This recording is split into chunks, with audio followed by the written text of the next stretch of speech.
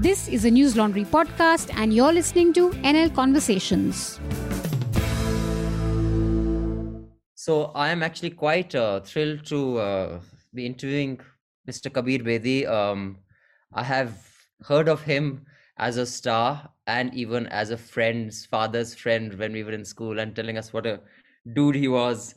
So it's a pleasure to be talking to him now after having heard about him everywhere. I have just read his just released autobiography. It is called Stories I Must Tell: The Emotional Life of an Actor. In your book, Mr. Bedi, you have had a string of very high profile romances, uh, like People Would Want to Be You, and emotional ups and downs. And I wonder that, considering your formative years were so spiritual, surrounded by such spirituality, how is it that your emotional state was always looking for the pursuit of a companion, whereas you spent so much time in Vipassana even as a young teen? You became that outcome of a monk. So just resolve that for me. Why is it that it wasn't spirituality that you clung to, rather, like you have said in this, it was, whenever you were emotionally distraught, you looked for a soulmate? There was that spiritual underlay to my formative years, and what they gave me was the confidence to live life differently, to do things that my parents had not done before, to seek out the road less traveled. And that's what took me from Delhi to Mumbai, to a career in advertising and theater. And my need for companionship is coupled with a need for love, and also the fact that I do believe in marriage. Perhaps that is why I have got married so many times.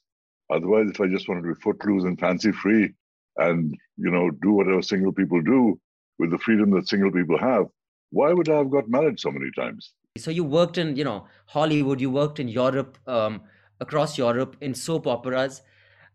Give me an idea of the contrasts in working in Europe and Hollywood and India, both the financial aspect, like a small part in a mid-level film in Hollywood is way more economically rewarding than a leading part in India, the work culture, and otherwise the audience culture, the professional culture, because you've experienced it all. I'd really like to get an insight, and please take your time in answering each of these aspects of how you experienced it. That could be a book in itself, because it's not a simple answer. So there is a huge difference in the work culture and ethic of Hollywood and Bollywood. More contrast in those days than today. Europe falls somewhere in between. They like to plan sort of like Hollywood, but then they sort of improvise like Bollywood. And they sort of get the best of both worlds. In terms of economics, again, it's a bit of apples and oranges, because in every film's culture, the big stars get the disproportionate amount of the income. The supporting actors get much less, and the lowest rung of actors get even less. You can't compare what you make there with here, because again, costs of living are higher there. So even if you make more there, you end up spending more there. But I would say that the biggest change that's happened, both in Hollywood and Bollywood, is... Your book says nothing unkind about anyone. I find that unusual and unbelievable. Are you being too kind? Are you channeling your inner Buddhist and forgiving everybody? Because one could not have had a journey like yours without coming across some real horrible, prickish people. I've had one hell of a life, and it's traversed 3 continents and seen incredible successful stardom in Europe, loved and lost some amazing women, suffered the pain of my son's suicide, resurrected myself from the ashes of bankruptcy, all kinds of things I have done in my life. So when I was setting out to write this story, I chose the form of telling it through a series of short stories. And in doing so, I was able to write of each story independently, from beginning to end.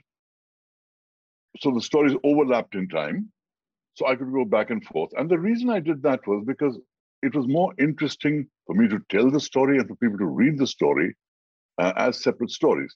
As a result of that form, मुफ्त खोरो, मुफ्त में इतना ही मिलेगा. To watch the full unedited interview, you have to subscribe to News Laundry and pay to keep news free. Because when the public pays, the public is served. We depend on you and not on advertisers. So go to www.newslaundry.com/subscription and subscribe and get all our unedited interviews, our special video shows, comics, and everything that's behind the paywall. Remember, to subscribe to News Laundry, you pay just about 10 rupees a day. That's less than, well, no, a cigarette. And smoking is injurious to health. So subscribe and watch the full interview. All the News Laundry podcasts are available on Stitcher, iTunes, and any other podcast platform. Please subscribe to News Laundry. Help us keep news independent. To catch all our podcasts on news, pop culture, current affairs, and sport, visit newslaundry.com. Follow us on Facebook, Twitter, and Instagram, and subscribe to our YouTube channel.